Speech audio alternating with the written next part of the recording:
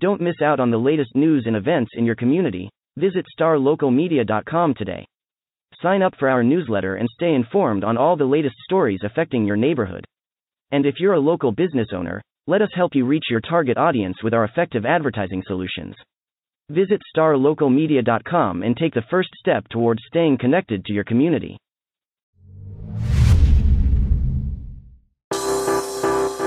Today's episode of the Star Local Media High School Sports Podcast is brought to you by Poor Richard's Cafe and Star Local Media. Poor Richard's Cafe, Plano's oldest restaurant since 1973. They are open daily from 5:30 a.m. to 2:30 p.m., serving the three most important meals of the day: breakfast, lunch, and dessert. It is true Texas home-style cooking made with love and grit. That is Poor Richard's Cafe, located off of Avenue K in Plano.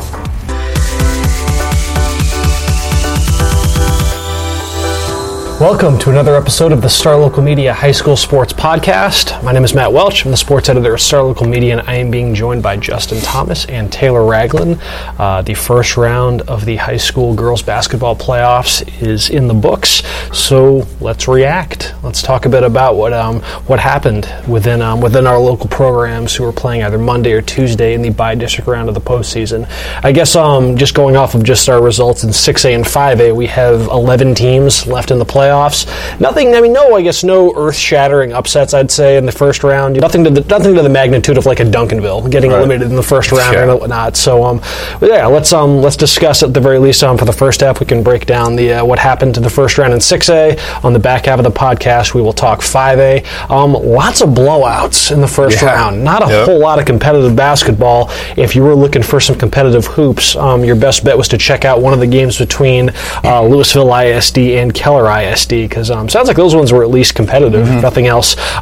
Justin, the two results there, you have Hebron getting by Keller 34-31. Louisville got tripped up by Timber Creek 42-36. So I don't know. Let's start with the Lady Hawks. Making their return to the playoffs, first time in a while. Yeah. And look at them, already bound for the second round. Second round, first time since 2008 from my research.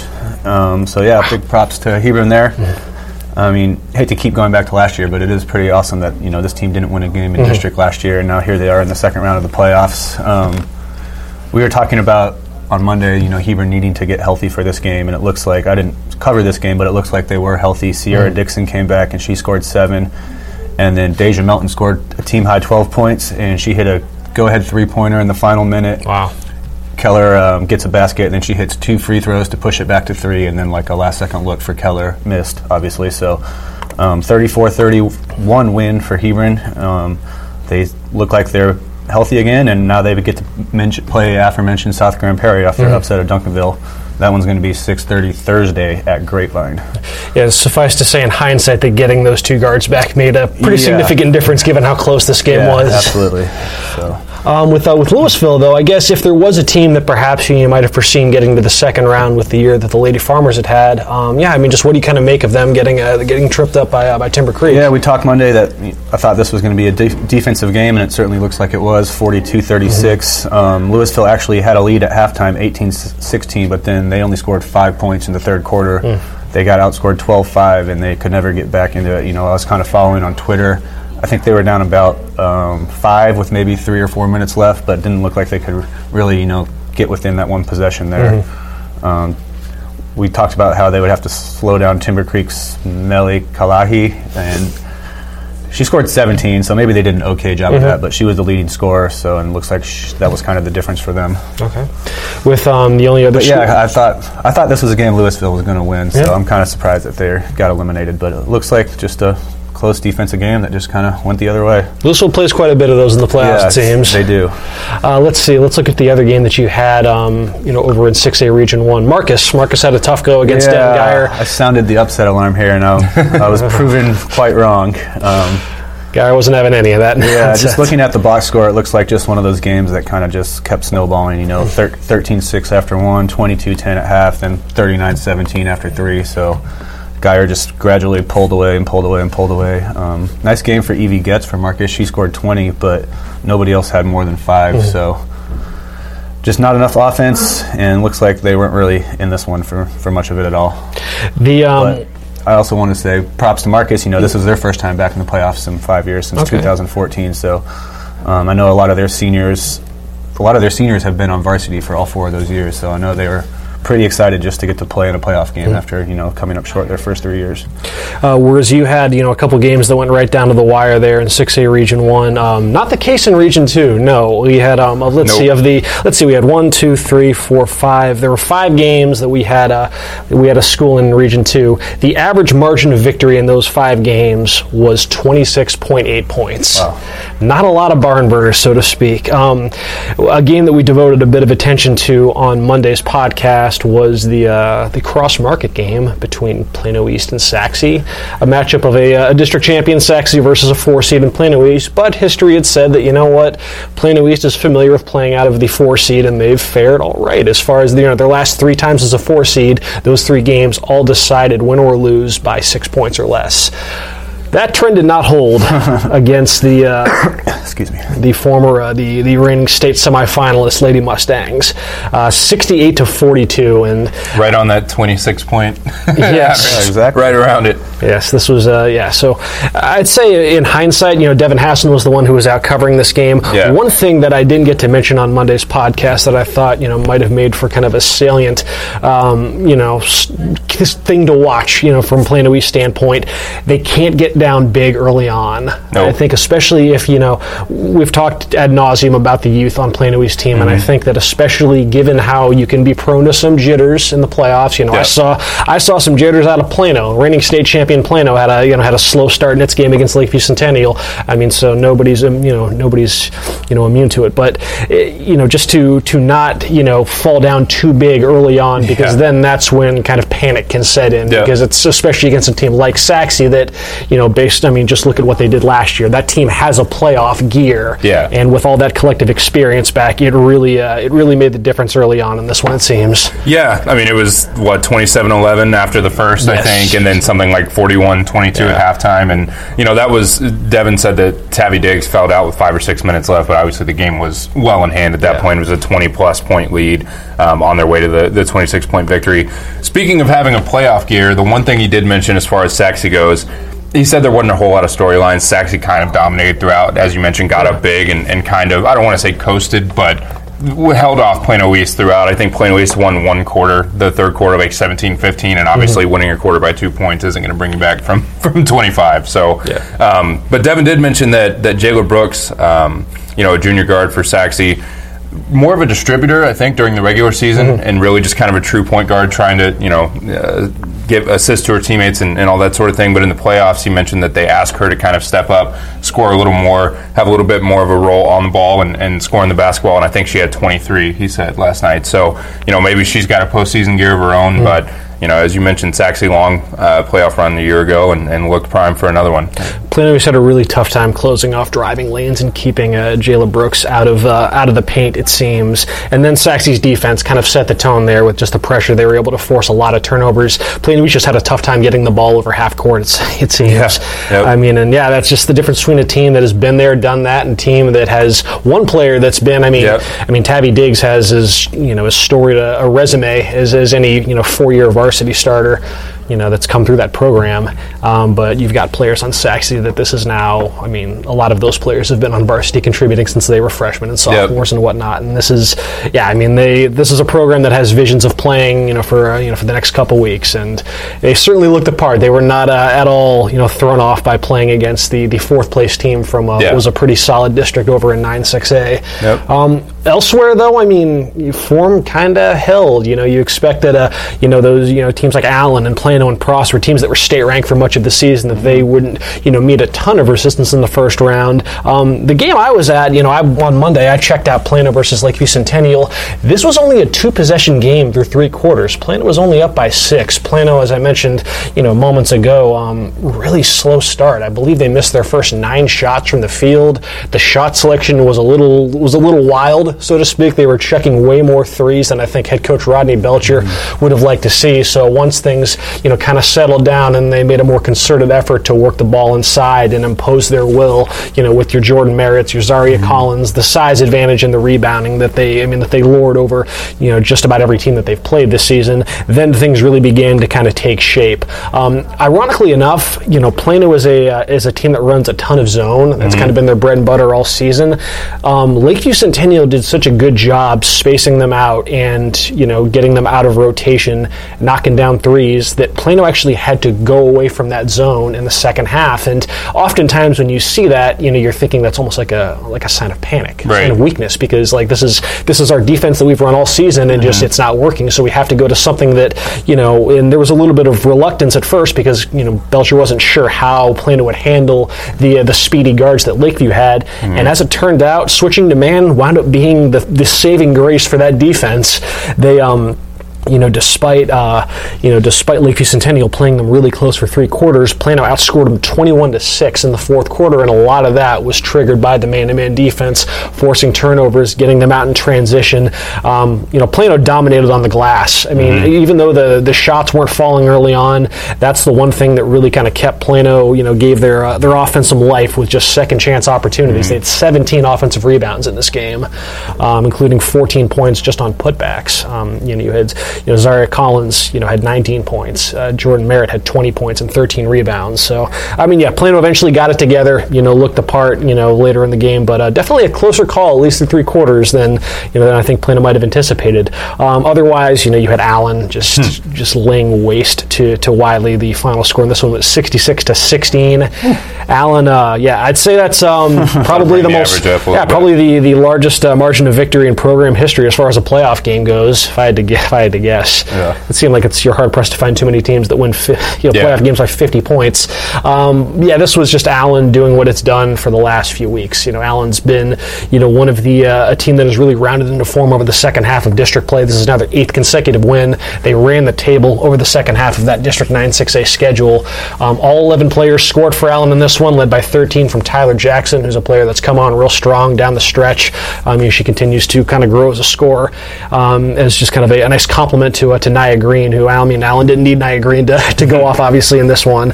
I do believe that that Allen was in attendance for the Saxe Plano East game, obviously eyeing a potential collision course with Saxe in the third round if both teams are to win their second round matchups.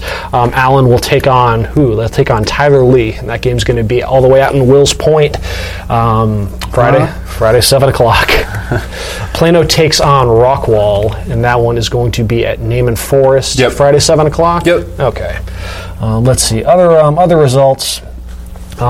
Prosper took care of Rowlett 63-40. Prosper, a team that was in first place for the majority of the district schedule. Like I said, had a bit of they stumbled down the home stretch, but obviously that didn't bother them whatsoever against Rowlett. This was a game kind of like Plano Lakeview Centennial that was a little bit closer than expected early on. Prosper only led this one 30-27 at the half, but they blow the doors off in the second half, outscoring by 20 points. They allowed just 7 points in the third quarter, allowed only 6 in the fourth. Maddie Cleary had a huge night for Prosper, 22 points. Jordan Oliver doing her thing with 17. They did get Scout Huffman back, a key return for Prosper, for sure. Especially just to get her interior scoring and rebounding. It doesn't sound like she played too many minutes, only scored 4 points or whatnot, but it was also big on defense. They limited Rowlett's super scoring Gozi Obaneki to just 5 points. So Prosper, they've got as solid a defensive gear as any team in 9-6A, so I'm not surprised to see that they begin the playoffs with a very emphatic defensive performance. Let's see, other results out of Region 2. You had, Mesquite Horn. Mesquite Horn was able to advance out of the first round for the 4th straight year with a 58-44 victory over Copperas Cove. This game was not anywhere close nearby.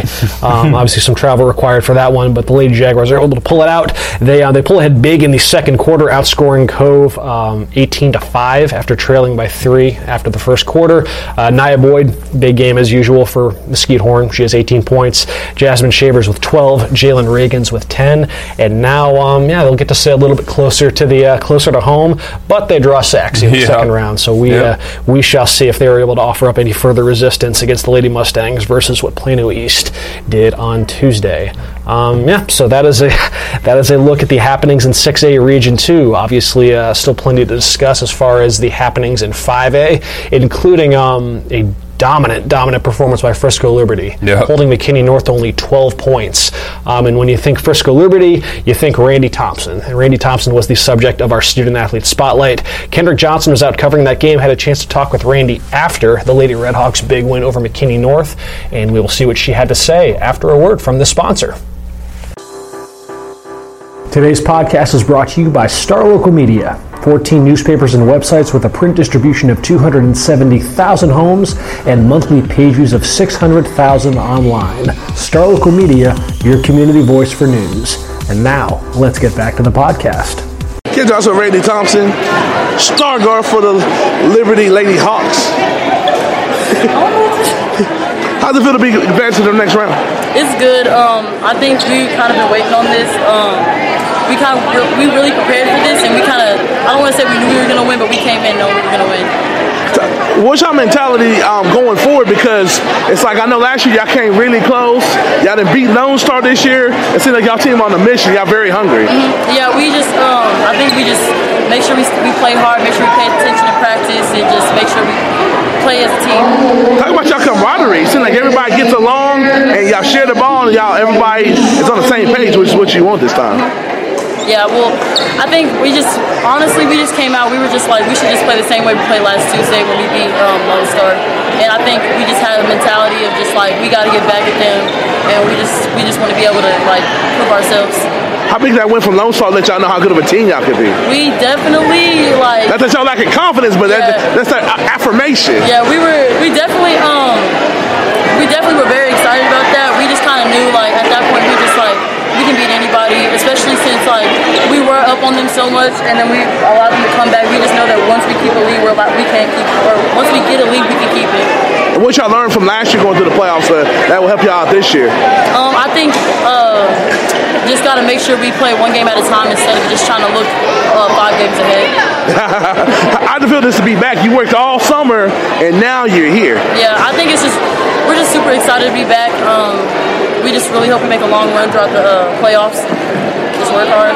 And final question, how good does it feel to be playing with these girls and y'all winning and everybody's coming to see y'all play? This atmosphere was electric. You felt like a playoff game. How does it feel to be on this stage and be able to do y'all thing and be winning? I mean, I think it's very exciting. I think we do deserve it. Like, we've been playing so hard. We work so hard. Our practices are super intense all the time, and I think we finally deserve just to be able to be in an atmosphere like this and be able to win in an atmosphere like this. A big thanks to Randy Thompson of Liberty, taking the time to speak with our own Kendrick Johnson. I'm not Matt. I'm Brian Murphy, the Frisco guy coming in here for the second half of this girls playoff podcast. Sticking with Liberty, I tried to tell Kendrick Johnson on the podcast on Monday that Liberty was going to dismantle McKinney North. I didn't think it'd be that bad. McKinney North only scored 12 points, but Liberty, they've been doing that to teams all year. I know at one point towards the end of district, they had given up somewhere around 22 points per game, something like that. So McKinney North was just the next victim. Randy Thompson in that game led all scorers with 12 points, but Liberty's so balanced. Tied the Bulldogs, huh?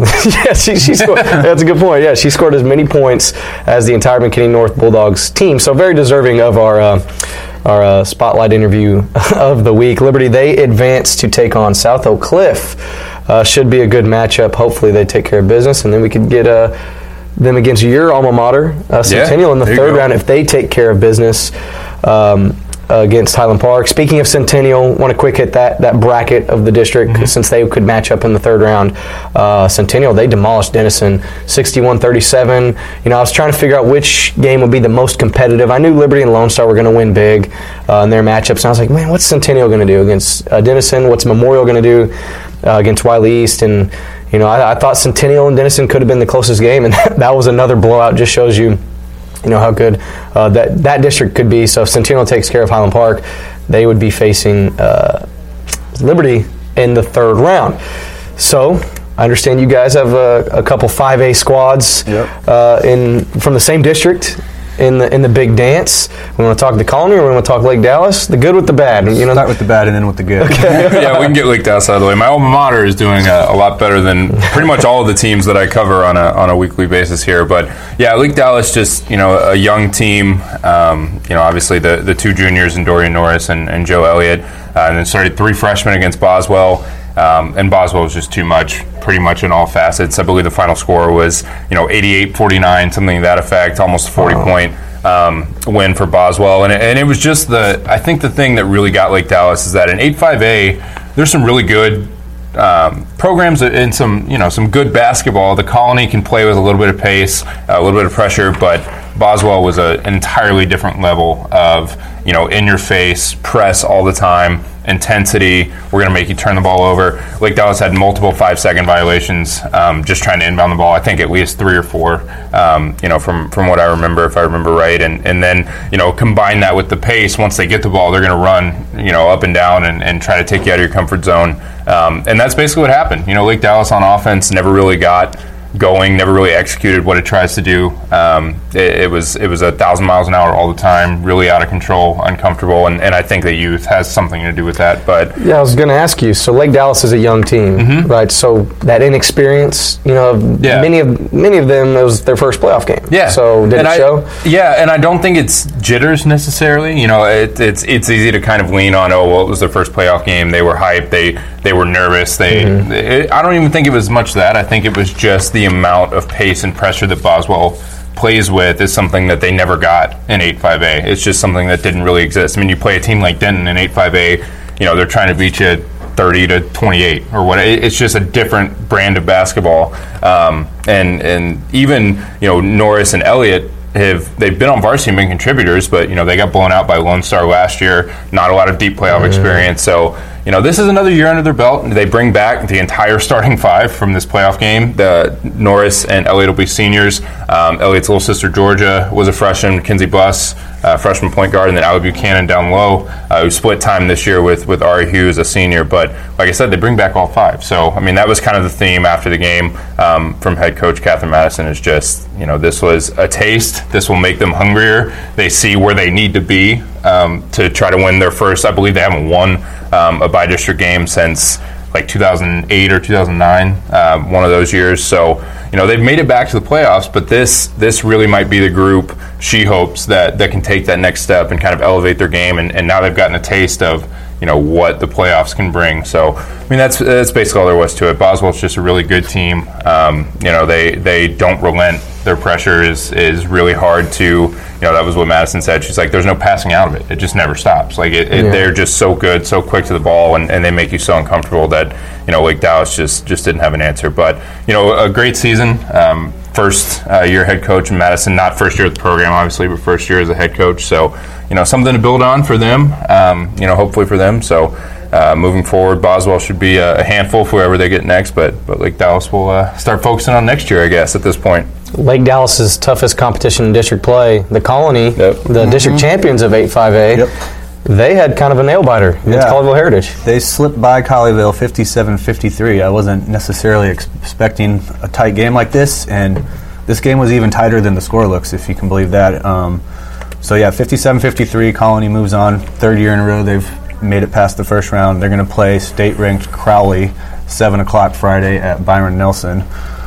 So a tough challenge for the Colony. Are you going to be at that game? I will be out there. Yeah, I'm going to do Hebron on Thursday and Colony on Friday. Okay. Guys, they were losing this game by 4 points with 45 seconds left and closed on an 8-0 run.